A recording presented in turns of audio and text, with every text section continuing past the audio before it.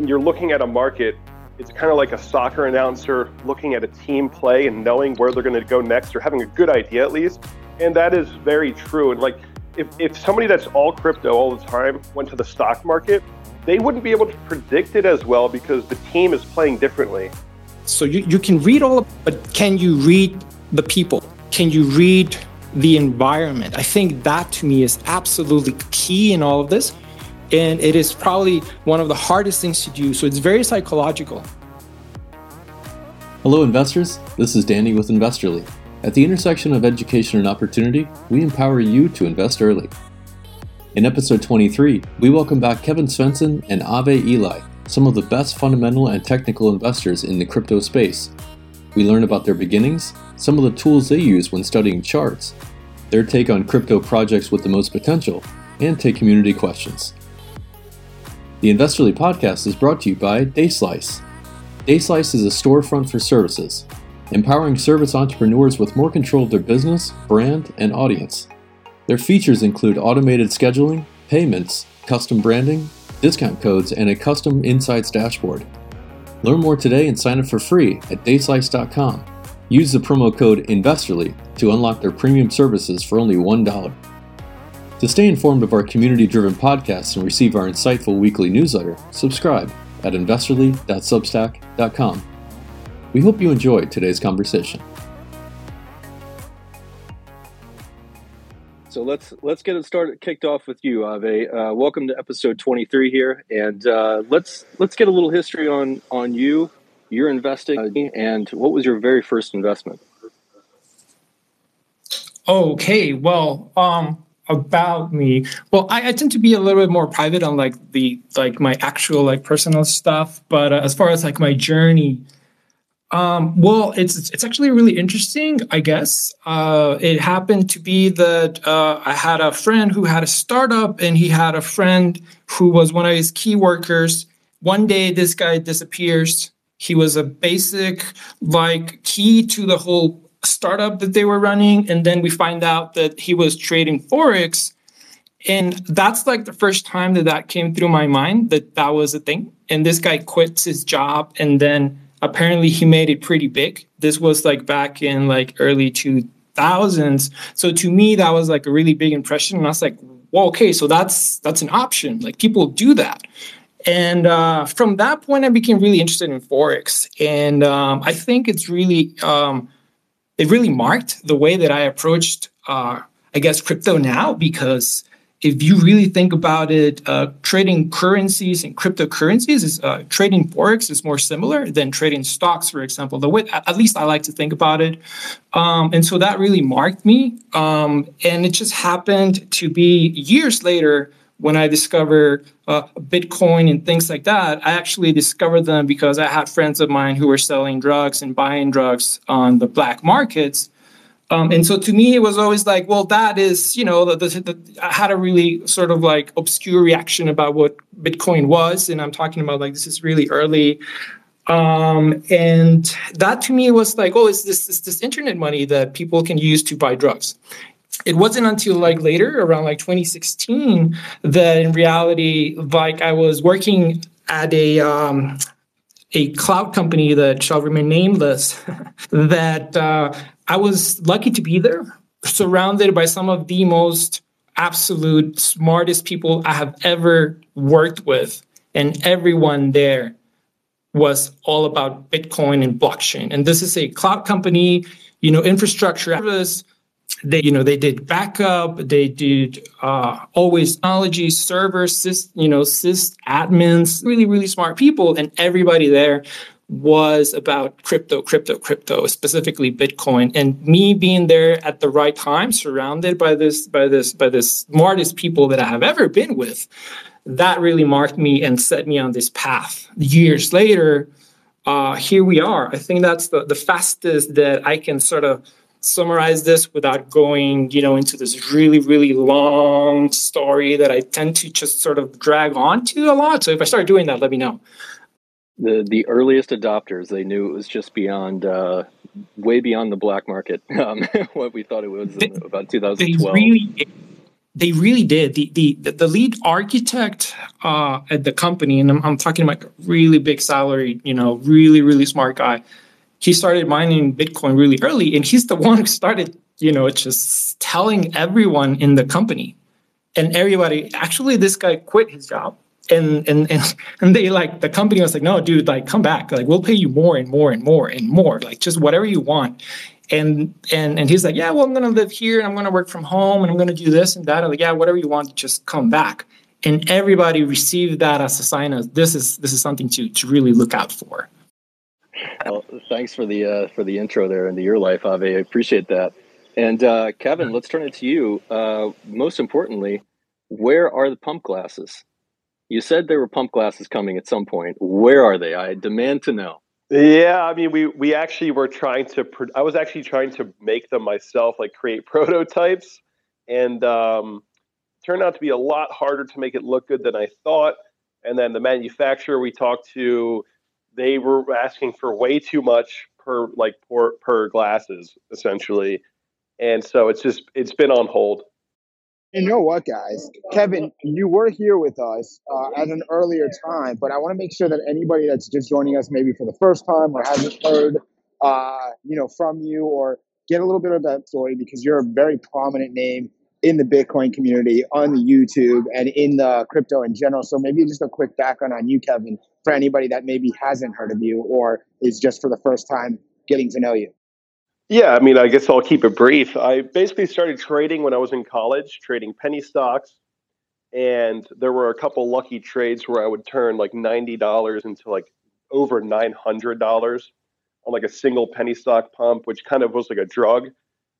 Being in college, you make $1,000 on a trade. It's kind of like holy, right? Like it's a pretty big deal. And so that's kind of what got me hooked. And then I continued trading for a while until I was working actually in the film industry in LA. And while I was there, his brother was there. We met up at a bar and he kind of just convinced me to buy Ethereum in March of 2017.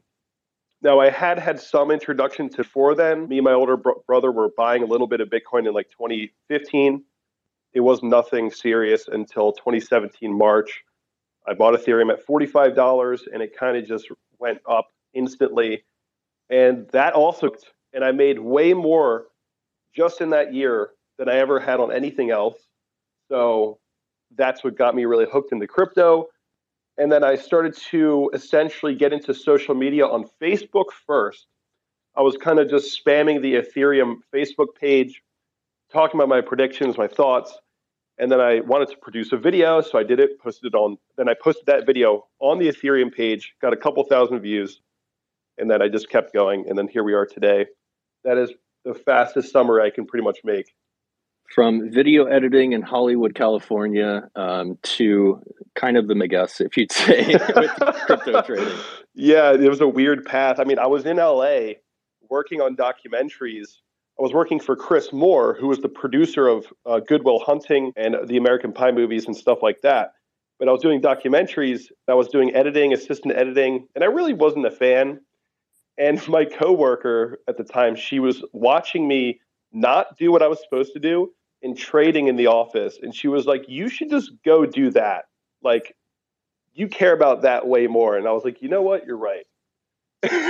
So that's it. You know, what's been really funny is one of your first videos, you were like in a cubicle and you're like talking and doing like a YouTube live or something like that. And your coworkers are in the back, like asking you like how to make these trades. Yeah, that would have been funny. Ave, I want to keep this going with you. Throughout your investing journey, you did Forex and then got into crypto after that. Was there like a mentor or mentors possibly guiding you through this journey? Yes, actually, there was two really key people. And funny enough that Kevin has this sort of similar story. I had a coworker. She happened to be a programmer by then, but she used to be a Taiwanese Forex trader. She just happened to be sitting next to me at this cloud company that I was working. And I was really into Bitcoin, and I was just looking at. I had the 1 minute chart up in my screen, and I would just look at it all day. I had my monitors. I had two monitors, really big monitors, and I just had in one of them I had the Bitcoin chart just going on the minute, on the minute, on the minute. And she used to be a forex trader in Taiwan, and she absolutely ended up hating it because she had to get up in U.S. hours and basically have an inverted schedule. But she was actually she was trained by an additional a professional Taiwanese forex trader from like the 80s, and so he taught her and her brother, and then she taught me for a really long time at work, which was like it's so interesting that Kevin has sort of like the opposite story of this, but was the person who was teaching me was at work, but she hated. Yeah, go ahead. I was going to respond to what you said. Like, our stories are similar and opposite. I had no mentors at all, but also with the workspace that we had kind of affected our lives forever. But yeah, absolutely. And the second person, I guess, or I guess team of people that influenced me is that I went through the whole accelerator courses. I did the whole, the deck, pitching for money, raising capital, pitching ideas, pitching to investors, getting rejected. And I had a old school Wall Street money manager that he had suffered a couple of heart attacks, so he had to retire. And he took his time to just find something to do, and he started mentoring through this accelerator, and he happened to be one of our specific mentors for me and my company that we were trying to start up at the time while we all had jobs. And it was a really, really, really big opportunity to really understand like topics, money raising, taxes, EBITDA, all of these things that to me were just like absolutely not in my radar at all. Yeah, so his son was a money manager. His other son was a money manager, and he used to manage billions in the 80s, like one or two, which was a lot. And he didn't, mentor me in like trading or charts. He mentored me in markets, thinking about what the street likes. And that's what he called it, the street, and what finance people like and what they look for in teams. And I took that and I started looking for teams in crypto that way. It's like, well, people like that. So let's find the teams that I like and start looking for ICOs and things like that back in like 2016, 2017 era. And that was a really big influence. So it's like the forex side and the market side. Nice. Well, it almost sounds like maybe Ave's coworker was also Kevin's coworker, telling him to trade full time. Maybe it was the exact same person. But Ave, I wanted. There's a couple of reasons why I wanted to bring you on. One is because you're one of my favorite follows in regards to your conviction of predictions of charts, whether it's Bitcoin or we're massive fans of Chainlink, so a lot of Link Marines in here as well. But I also wanted to make sure that you're a human and you're not like an AI machine, because you're so spot on when it comes to so many predictions with your charts. And with that, I wanted to ask you something really significant happened from a macro perspective, and it was the 2-year and the 10-year bond curves inverted just about a week and a half ago. Now, what exactly does this mean, and how does it impact equities and macro environment?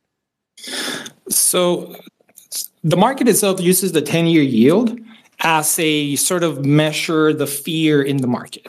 When the money is cheap, right? Interests are low. There's a lot to go around. And so when the 10-year yield, that's like the standard. Obviously, there's the 5-year, there's monthly, there's 2-year, there's the 30-year.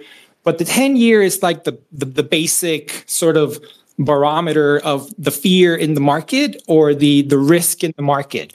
And so when the 2-year flips or inverts the 10-year, the sign that there's no confidence in the market. And technically, when we have a yield curve inversion, usually what happens is that after it becomes uninverted, there's usually a recession. It's not when there's an inversion, it's once it uninverts. And that is actually where we are at. We're back at, so we inverted, not fully to the 30. Now we're back in correct sort of rising yields. And so that's a sign that there's a recession being priced in somewhere by some people. But specifically when the 2-year spikes and spikes and spikes like what we've seen recently, that is really a big warning sign. It's just a big warning sign. We don't know exactly how the Fed might react. We don't know exactly how, bigger money managers might, but it's just not the best sign. So you want to have a nice, yield curve. It's fascinating to hear about kind of the bond curve and some of the yield curve and talking about where we may be on concern level. Well, I want to go to Kevin here, and Kevin, you're obviously consistently updating us on the metrics and what they're telling you, and you've put out some recent tweets talking about kind of how the last 2 to 3 months, whales accumulating, not accumulating, who's buying Bitcoin, who isn't. What do the metrics tell you now, where we are and maybe where we're headed? Yeah, I mean that question is kind of broad, but just today on my Twitter, or just an hour ago or something, I posted a chart with the 1,000 to 10,000 Bitcoin wallet address bands, and it shows that since the beginning of 2021, the whales with 1,000 to 10,000 Bitcoin have not increased their positions. So the question people always have is, why is Bitcoin behaving the way it is right now? Why is this different from the previous cycles with this like weird, slightly higher high double top and slightly higher lows on the macro, but really just sideways? Why is it like that? Well, if you look at that chart, you can see these whales have not increased since the beginning of 2021. And the chart is actually leading the moves where that metric starts to come up, and it actually goes up before we bounce. When that metric is starting to move down from a high, it goes down before we dump. So that address band from 1,000 to 10,000 Bitcoin is actually kind of driving the price action. And the website chainexposed.com is the one that has this. He runs his own node, and he has his data set in a certain way. But yeah, I mean, it's where are we headed from here? Wherever this chart kind of goes, wherever the whales go. And we are actually now at the end of the consolidation of these wallets, where we're kind of like at a breaking point, even though it could take a while. It could take a while to actually get a major move to take. But I think that right now, what these wallets are doing is actually waiting to get permission from the global markets, from the stock market, because I don't think that these whales are going to want to, take huge positions on Bitcoin and drive up the price just so that the stock market can fall on them, and kind of, they would be putting themselves in a pretty bad position. So I think what the market's doing right now is actually waiting for permission from the stock market. And the stock market performing is what provides confidence for bullish speculators. The stock market performing poorly does not give confidence to speculators. And that's why there is a correlation. It's just about confidence. So right now, recently, as you said, past few months, I've been just talking about how Bitcoin is very neutral. The price action is super neutral right now, and we have no confirmation on direction. Yes, you can make the argument that we have macro higher lows and it's still a bull market. That is true.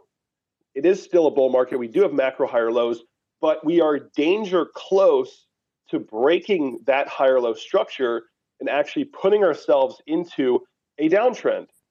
So we're just like right on the edge of like, we're just going to maintain the macro bullish thesis, or we're going to start breaking the structure and getting downside pressure. And that is likely all going to have to do with the global markets and the stock market. And pretty much every time Bitcoin has ever had a macro downtrend, it was during periods of stock market instability. And we are currently in a period of stock market instability, which has what sort of turned on the the defensive mode for me. You got to play defense here. Stocks are not just stable or going up. It's very volatile. We have the yield curve inversion, all this inflation, Fed wanting to increase interest rates. It's just so much risk. And, it's just like, I'm not going to sit here and just be a blind bull at this point. There was a time and place for that. It's not now. That's how I feel. But Kevin, you said that Bitcoin never correlates with the S&P 500. Well, that is a joke, just so those who don't know that. Yeah, that's a joke. It's actually been so correlated that it's made me mad. I just had to get that in there because I feel like you have to reiterate and repeat yourself almost daily when people are like, "Oh, Bitcoin could go parabolic and the stock market can just tank down," and you're like, "Wait a second, 80 or even worse, they'll say it's a hedge." Right? Yeah. But Kevin, I wanted to keep it with you just for a moment here and say, you're in a very neutral stance. Obviously, there's a lot of ability in the market. There's a lot of instability just on a macro perspective and globally in our environment. What kind of catalysts do you see up or down in maybe we're in Q2 now, I guess Q3 and Q4, that could either propel, Bitcoin and crypto to a new high or could go down, maybe correlating with the stock market if the stock market goes down? That's a really good question. Because I think the answer to that is more so going the stock market. And, there's all kinds of narratives out there, like this melt up narrative, which I don't subscribe to. But it's a fun, entertaining narrative to think about. There's a lot of different possibilities, I guess, where maybe the Fed's going to take more of a hands-off approach, which would help the stock market continue up. But it doesn't seem like that's really where the route they're going to take. In terms of Bitcoin catalysts, I'm not sure. This is kind of why I'm still leaning more towards a cool-off period where the market settles down, emotions reset, and then new narratives can build from there. They can be very powerful. I was very neutral for the longest time, and I'm slightly leaning a little bit more bearish now, but still generally neutral. A few months ago, I basically said I'm neutral on the market. A lot of people got really frustrated with me for saying that. Pick a side, and look at the chart. We haven't moved. It was actually the only correct call was to be neutral, which I look back now and laugh at that. Like, people were so angry with me. The price has done nothing. And it's like, well, good thing I was neutral. But now Bitcoin's catching up with these long-term moving averages. And if we start to move below, then it's looking bearish. But we're still right on the edge of holding the bullish macro thesis. I think I'm going off track off of what you asked me. Catalysts, ETF or maybe, more countries adopting Bitcoin is another one. But other than that, I'm not too sure, honestly. Completely understand, and we're in a difficult time right now, so it's it's hard to predict. Like you said, it's neutral, and based on the metrics, it's not really telling you a lot. But we do have a question from the audience here. I brought him up as a speaker. Sulam, if you have a question for Kevin or Abe, go ahead. Well, thank you, Kevin and Investor. If I'm pronouncing right, sorry, I was just jumping late. I had a question for the altcoin investors, especially when we had investment right when the Bitcoin and some other altcoins. I would especially here pronounce Bitcoin that when it was spike up, like it went up like 60 and it touched almost 65, 66, and then small investors invested down. So what should they really do? Like right now, the situation which is like moving side, and we are in real trouble. That is quite a high trap. What should we really do, and what should the altcoins investors should really do? Thank you. Wait, so are you asking if you invested at the top, what should you do? Is that what you're saying? Yeah, exactly. Because it's a long time since it has went down. Yeah, I mean, at this point, it depends on. I mean, I'll give an answer and then maybe throw it over to Ave as well. But if you invested in altcoins at the top, you're probably already down like very significantly, and you have the option of either just holding it and hoping it comes back, or if it is a low cap altcoin that you don't know if it's going to survive, you cut that loss, because if you don't know if it's going to come back, you might lose it all, right? So it depends on what you own. I mean, I'm not sure what you bought. If it's a low cap, it's highly a huge risk. If it's a top altcoin project, then maybe you could just hold it and buy at the next major low or something like that. But it might take a couple of years to really get back to the high, possibly, if the global situation becomes more unstable. But and not to intrude, but I would love to toss this to Ave to answer the question. But as you mentioned, top altcoins, Kevin, example in your mind, and maybe Ave after, an idea of a top altcoin that people that are listening could consider investing in or are researching to learn more about? Well, top altcoins, you can't go wrong with Ethereum, right? And then you have Ethereum scaling solutions like Polygon. Stuff like that, really strong infrastructure, crypto projects.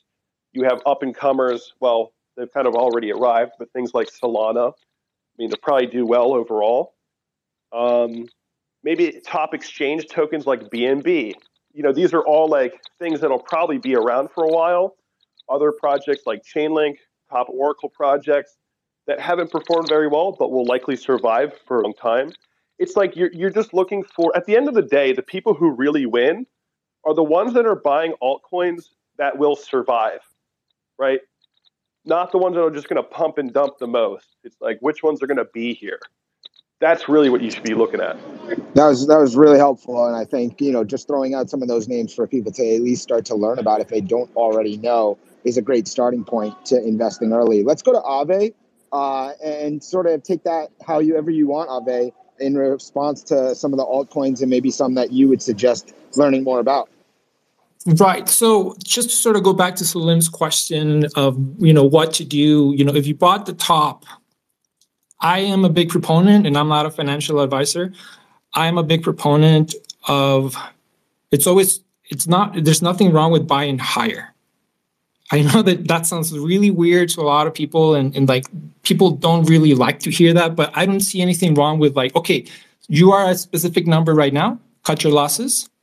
If it starts going higher, then buy higher and then raise your number back up, right? Because then you're like Kevin says, you're risking a further downside if there's one, right? So risk management is 100% to me the most important thing of all that we do here.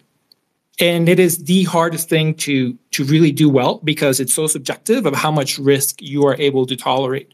So that's just sort of like my 2 cents on that. Now, as far as altcoins go, so like Kevin says, so I think focusing on long term definitely right now is the key to go. There's like Ethereum. Ethereum will absolutely. I mean, I'm still a believer that maybe even one day Ethereum will flip Bitcoin, and I'm not saying next year or anytime soon, but down the road. I think that because a lot of the time when people say blockchain, they Ethereum really.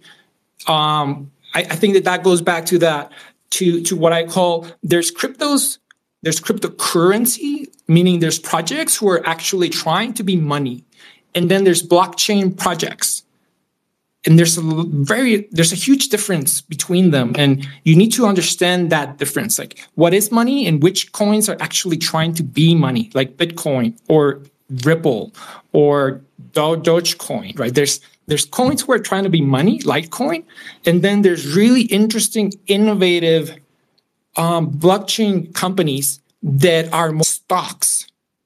So there's the environment that's created right now in Web3 is so diverse, and calling everything cryptocurrency, it's a little bit of it's weird. But going back to like what coins are in my radar right now, I really like Mina. I really like the idea of a super light blockchain, a 22 KB blockchain, and the way that they resolve snapshots of the blockchain so that everybody can run a node in like the slightest amount of space.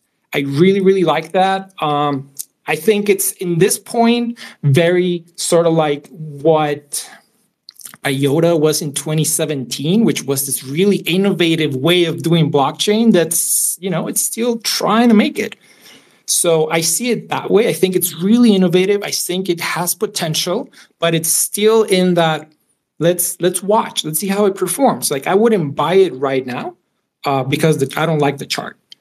But fundamental, I really like it.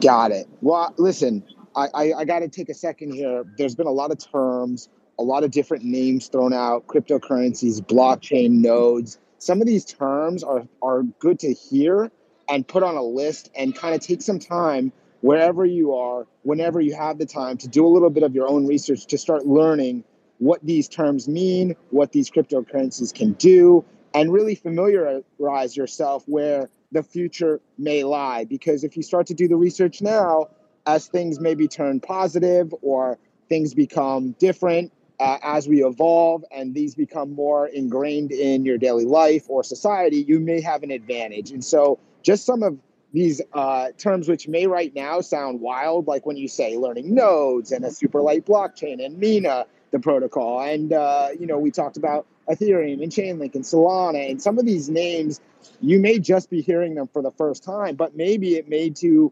you a really smart future type of idea to just start to learn about them now. So I really appreciate you guys giving us some of the tip of what is such a complex, deep subject and topic to talk about. And thank you for the question, Salim. Yeah, I have one more. I have one more thing before you kick him off the call for Salim. Go for it. If you believe in what you bought and you think it's going to return, and then it's maybe okay to hold and wait for lower prices to average down or something like that. But if you think you bought an altcoin at the top that is not good, and you look at it and you guys made a mistake, if that's what you think, then you should probably cut the loss. Some of the altcoins, you might think, this is good. I know I'm down, but it's good. I can average down if we go lower, and I'll just wait like a couple of years. If you bought a crap coin, just cut the loss. I completely agree. I think that's really important. So fundamentals. If you found a gem, if you like the team, if you like what they're building, if you like the future they might have, absolutely. And it really goes down to how long can you afford to hold.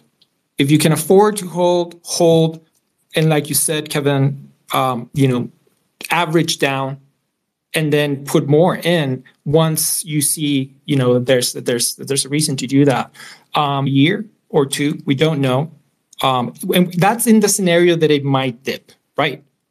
So, or if it just continues where it's right now. So I completely agree with Kevin. I think it's really important to bring back fundamentals into this.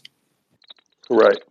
Great points from everyone here. I just want to add with the last point of if you can, and depending on your timeline, if you're doing it especially long, without using any leverage, that is my biggest advice, without leveraging yourself, especially if you have a long time horizon. Because if you bought at a higher price and now it's down and you can't afford to maybe average down or something like that, and you did leverage yourself, well, then you'd have to sell or liquidate or something like that. So definitely don't go beyond your means when it comes to investing. But we do have a question here from the audience as well. Altcoin Aardvark, go right ahead. Do you have a question for Kevin or Ave?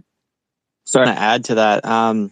Yeah, I totally agree with the leverage. The minute you're in leverage, it forces you to either buy or get liquidated and sell. But I was going to add, like, if you really do believe in the project, you should be averaging down into it the lower it goes. So I like to look at my money as almost an indicator in itself. And, I try to buy as low as possible. But for some of the people that have bought the top of these different altcoins, it's pretty common that these altcoins will drop 80 or 90%. And it doesn't really necessarily mean that the project is quite dead. If you do believe in the project, then you should be allocating a little bit of money into it. I wouldn't advise that you would go and put your whole stack into it, but you could use your money as an indicator at that point. If it's down 80% and you believe in the project, then that would be a good time to almost double down on it. And that's going to average down your entry.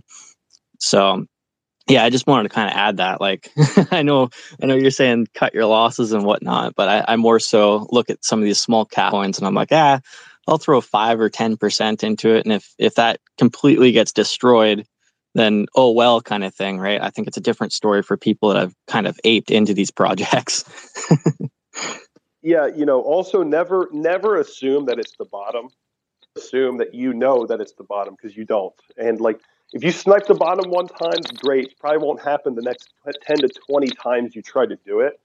So basically, at a point in the market cycle, have no momentum, right? There's no momentum right now in crypto. At this point in the market cycle, what reason do you really have to overexpose yourself, to go and put tons of capital in the market when we don't really have directional confirmation, we don't really have momentum? What's the point of that?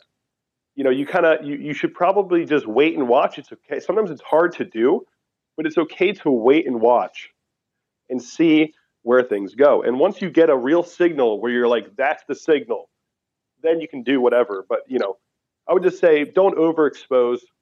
Just wait for confirmation, And definitely be a robot if you can, if at all possible.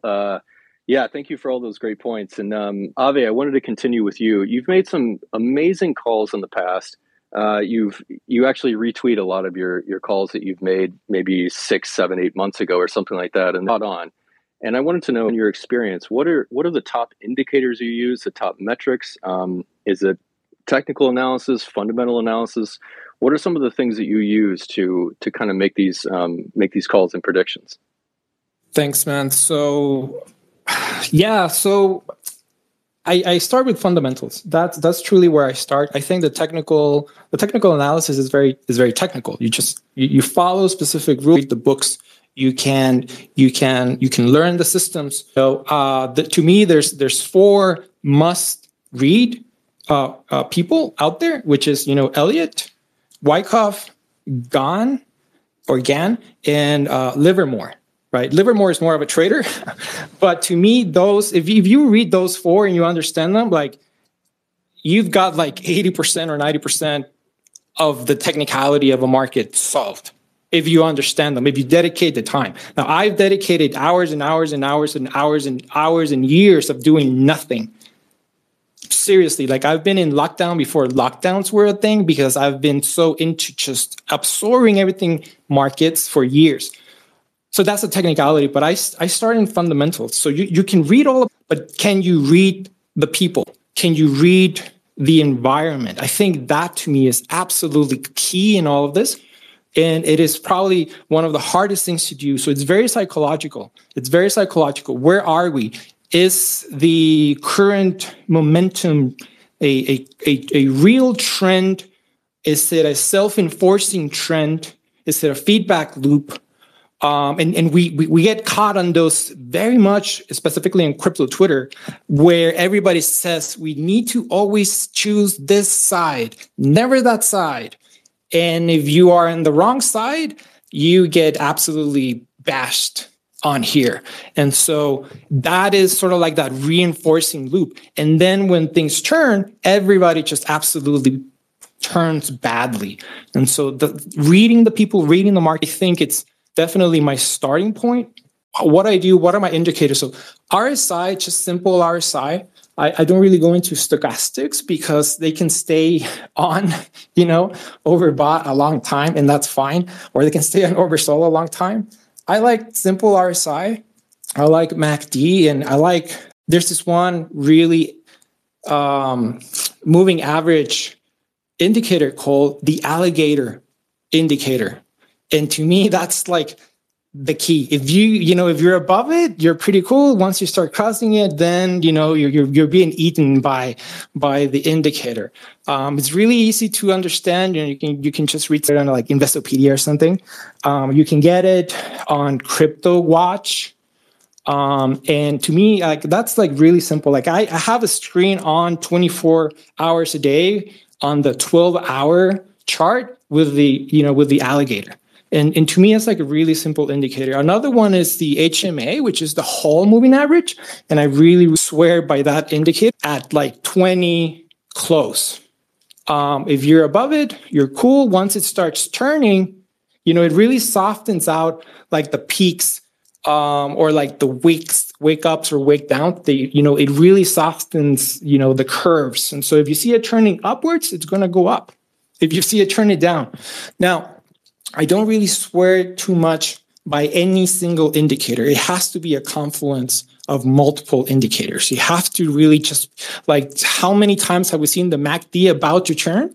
And everybody's like, yay, and then it goes back down, right? So you can't just rely on a single indicator. You have to have a broad perspective. The bigger the perspective you can get on the market as a whole, not just crypto, the markets that drive the markets.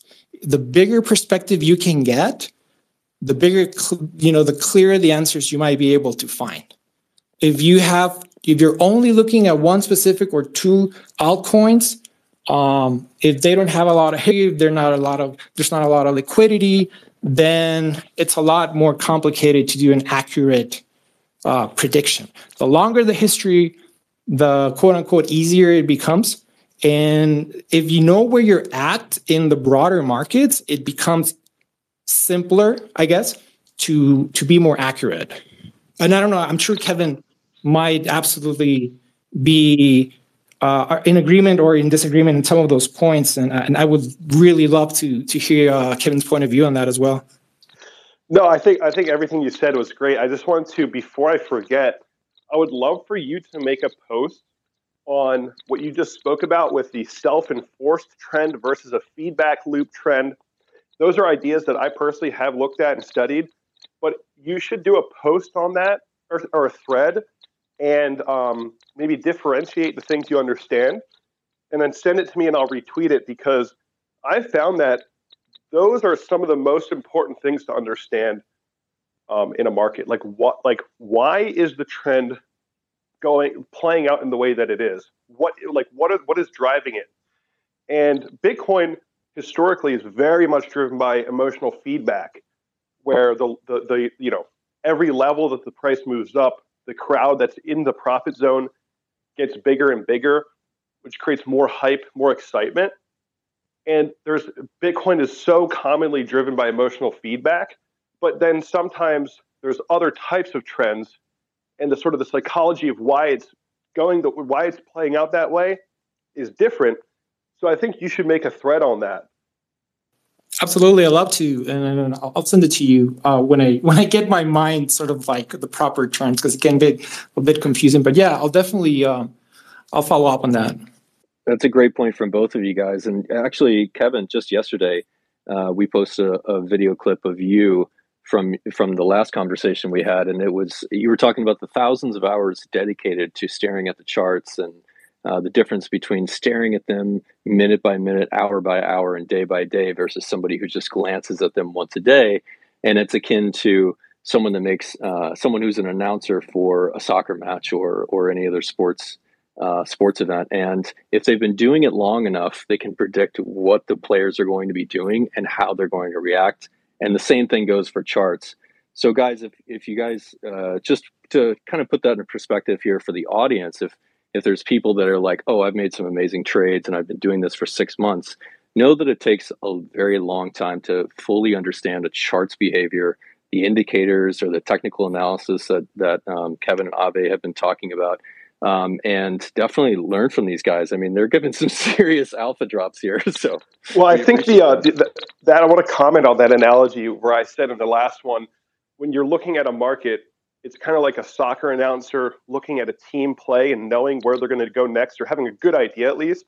And that is very true. And like, if somebody that's all crypto all the time went to the stock market, they wouldn't be able to predict it as well because the team is playing differently, so to speak. They're going to kick the ball in this direction, not that way, the way that you're used to.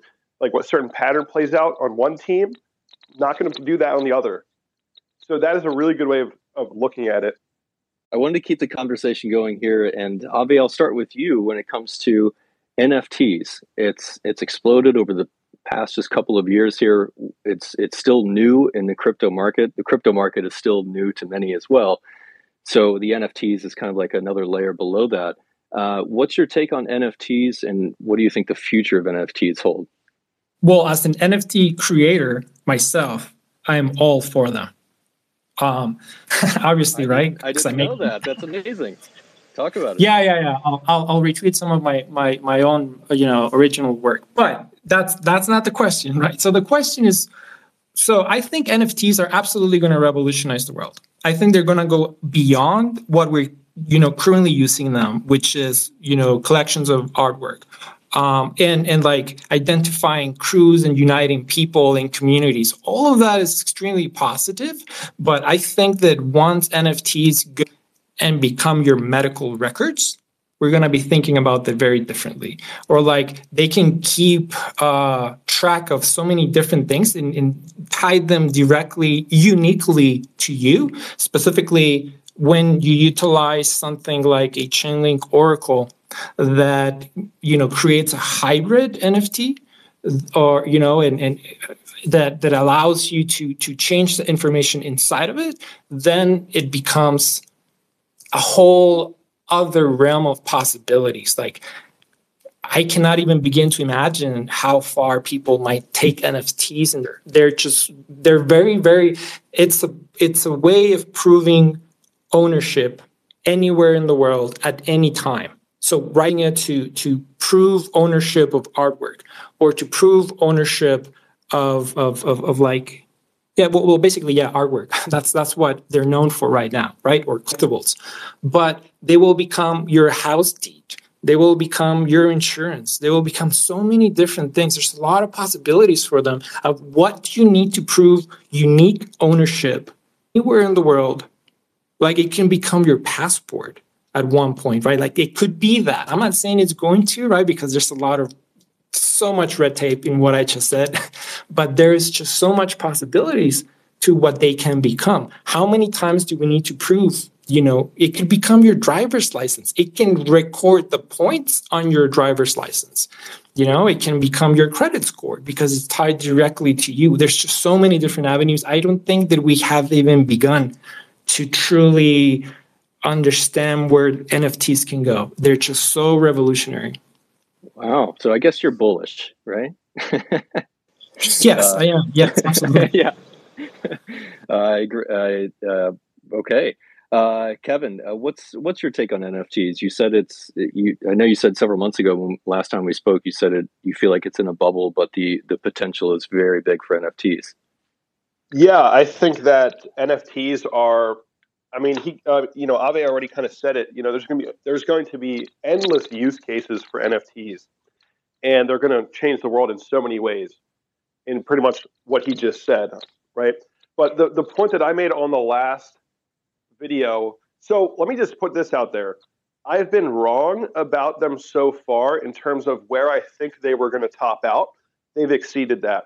So there's something that I don't see about the NFT market.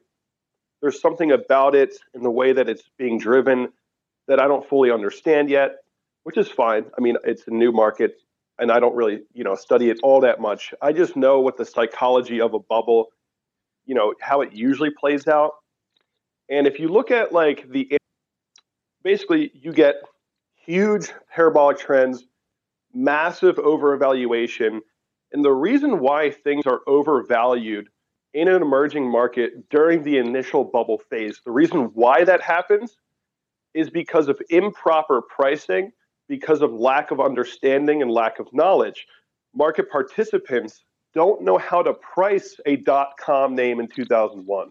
They don't really know what actually is. So they're paying way too much. And people are paying way too much for these stocks. And it drives the price up, until there's just no one left to drive the price up. and then the prices come down to way below fair value, and then you go to the medium where it should be. And I believe that NFTs are currently in the overbought. They're totally, they've gone parabolic. They're still going up, some of them. And eventually, it's going to be so overvalued that market participants are going to realize, wait, we're paying way too much for this. Then it comes back down from the initial parabolic phase, way below fair value. Usually these bubbles do like a 90% drop. And then it goes back up to fair and then takes a few years and gets to a new all-time high. But I don't think we've seen this bubble pop yet for NFTs. I mean, clearly not, right? But the way that the market's moving is something that is a little bit different because of how NFTs are traded. It's not like stocks, it's not like cryptos. So there's something about the movement that I don't have a grasp on yet, but I'm very confident in a bubble pop. But long term, just like Bitcoin, I expect hundreds of thousands of % returns on NFTs. All right, very fair assessment. I appreciate that, Kevin. And we have brought up Vlad as a speaker for our last community question. Vlad, do you have a question for either Kevin or Ave? Yeah, thank you guys for a great conversation, really great questions and really deep answers for Kevin and Ave. I was a follower of Kevin for quite some time. Now I'm following all of you guys because really some really alpha knowledge was thrown on us here. And I kind of agree almost 100% with everything that was said. Just a question for Kevin. My tactic for last year, I started, let's say, 5 years ago, and I always been in like 7 coins. And just in the last year, from the peak of the market, I was just averaging, not looking into the dollar amount that is, or putting some, cash on the side. I was more focused on reducing number of coins in the right moment, comparing, and trying to be kind of momentum investors, just exactly for reasons that you guys mentioned. So I just was able to substantially amount of tokens that I believe, let's say, I don't have any problem to say Chainlink, VeChain, and Cardano, and actually I get even Cardano 50%, and I move some into the super small at the bottom now, like umbrella network. So I'm just asking what he's thinking about tactic that I'm describing, just averaging and try to increase the amount of tokens that you believe, not really escaping from it. My biggest worry was that I'm just not gonna miss the big boom on those, if you can understand exactly what I'm thinking. Yeah, Vlad, I mean, I appreciate you always following me. I've seen your name in my notifications all the time for many years now. And so, it's like, is it the right strategy to just keep averaging into the coins that you believe in? And, if you believe in the coins, then it is, right? It is the right idea. But I would say that you have to really be looking at Bitcoin, engaging the overall market, because having that feeling of, if I don't get in now and increase significantly right now, as much as I can, then I'm going to miss the big boom. That is not really a rational mindset. It's not really the mindset that you want to be using, because if you might just totally, if you have that mindset where I don't want to miss the big boom, so I need to average up or average in like a lot. In crypto, we've seen long periods of sideways and down, and you might just totally exhaust yourself before the real best prices actually come in. And at this point in time in the market cycle, I think that because there's a lack of momentum, it's okay to sort of sit back, relax, and not be too afraid of missing the biggest move in the market, right? I wouldn't be too afraid of that yet. If you already have exposure, and you already feel good about your exposure, that's the key thing. It's not about being it's not about maximum exposure, right? Because that is a FOMO mentality. and it's not going to really end well probably, unless you're willing to just wait very long periods of time, no matter what happens. So I would say, don't be overexposed all the time because of fear of missing out. It's okay to relax when the market's doing what it's doing and nothing's happening. That's a sign for you to maybe just wait to see where we go. Where's the direction here? Wait for confirmation. And just know that, the top altcoins will probably return eventually to the highs. The lower caps, it's uncertain, right? But, it's okay to just be patient, take your time, no rush, especially in this market environment. We do appreciate the question.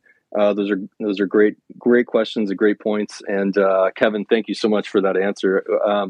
Did want to get to a close, but we do have. I always like to end with a couple of rapid fire questions, rapid fire personal questions. Kevin and Ave, are you guys ready for this? I'm ready. I'm not sure about yes. Okay, fair enough. Kevin, we'll start with you. So, Kevin, the answer is 42. Yeah, it always is. Yeah, the stable coin, right? Kevin, your hobby, your favorite hobby outside of investing in crypto? Oh, the first thing comes to mind is making videos. You guys have seen me do like memes and stuff. I also worked in the film industry before. But so yeah, video editing, video creation. I love it. Okay. Ave, what is one thing you do in your daily routine that you think has contributed to your success? Meditation. Absolutely. It has allowed me to just be mindful of so many different aspects of myself and how I react to things. But I wouldn't call it a hobby. Like I like playing my synthesizer. That's my hobby, right? Or like doing some cuts, on Ableton. I like that. That's a hobby that it's very private and like I'll create some really amazing low bass sound waves and I'll just rock the windows and then I'll just get it out of my system. But meditation, I am a huge believer in that. Kevin, what's your go-to drink after a long week? Probably a Peroni. It's pretty good Italian beer. Oh, nice. Okay. Ave, what is your favorite city that you've visited? Rome. Okay, very nice. And why is that? Oh, it's basically the ancient capital of the world. I mean, it's just it's beauty everywhere. It's way out there. Like the sculptures, everything is just amazing. Like even how fast they drive. Yeah, I've been to Rome. Yeah, I know. Yeah. Perfect. It's one of my. I always wanted to go to Istanbul. I just haven't had the opportunity to compare, right? To really get two capitals and maybe Xi'an in China, but for now Rome because it's where I've been. Okay, perfect. Kevin, same question for you. What's your favorite city that you visited? Oh, favorite city. One of my favorite places is Costa Rica. One of the cities I'll just go with Amsterdam. How appropriate on 420 to name Amsterdam. Yep, it is honestly like regardless of all that stuff, it is honestly just a really cool place. Okay, and last question for both of you here. Ave, who inspires you the most? Oh, that's a really, really, really deep question. I mean, there's just so different. There's a lot of different people. I could take hours trying to answer that. I mean, forgive me for saying this, but since we're talking about markets, I'm going to say George Soros. I know. Not his politics, just the markets. He's a genius. I'm sorry, but yeah. I'm gonna go with that because that's related. Yeah, I mean, to I don't like him. I don't like him, but he's extremely good at what he does. I mean, he's also kind of a bastard, but the way he literally like destroys currencies for profit.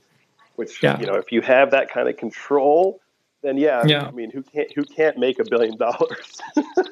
Yeah, absolutely. But, he is smart. He is very smart, though. Yeah, as a market participant, as a player, I guess I can find inspiration in what he has done, not necessarily outside of the markets. Let's just put it that way. So where do we get the Soros trading signals from? You got to be in the correct Telegram. I'm going to buy his course. That's great. Very last question, Kevin, who inspires you the most? I was, when you said that, I was like kind of stumped. I'm like, oh man, I don't know.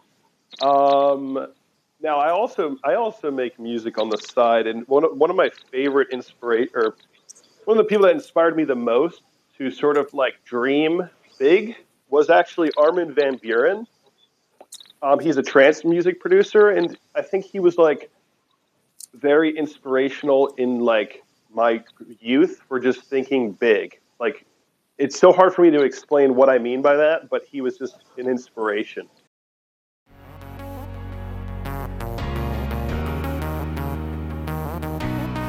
We'd like to thank Kevin, Ave, and the community for a great conversation. The Investorly podcast is brought to you by Dayslice.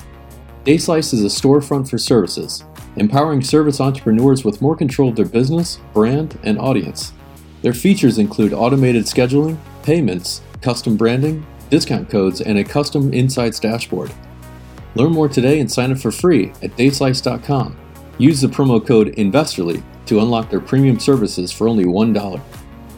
To stay informed of our community-driven podcasts and receive our insightful weekly newsletter, subscribe at investorly.substack.com. Investorly, empowering you to invest early in yourself.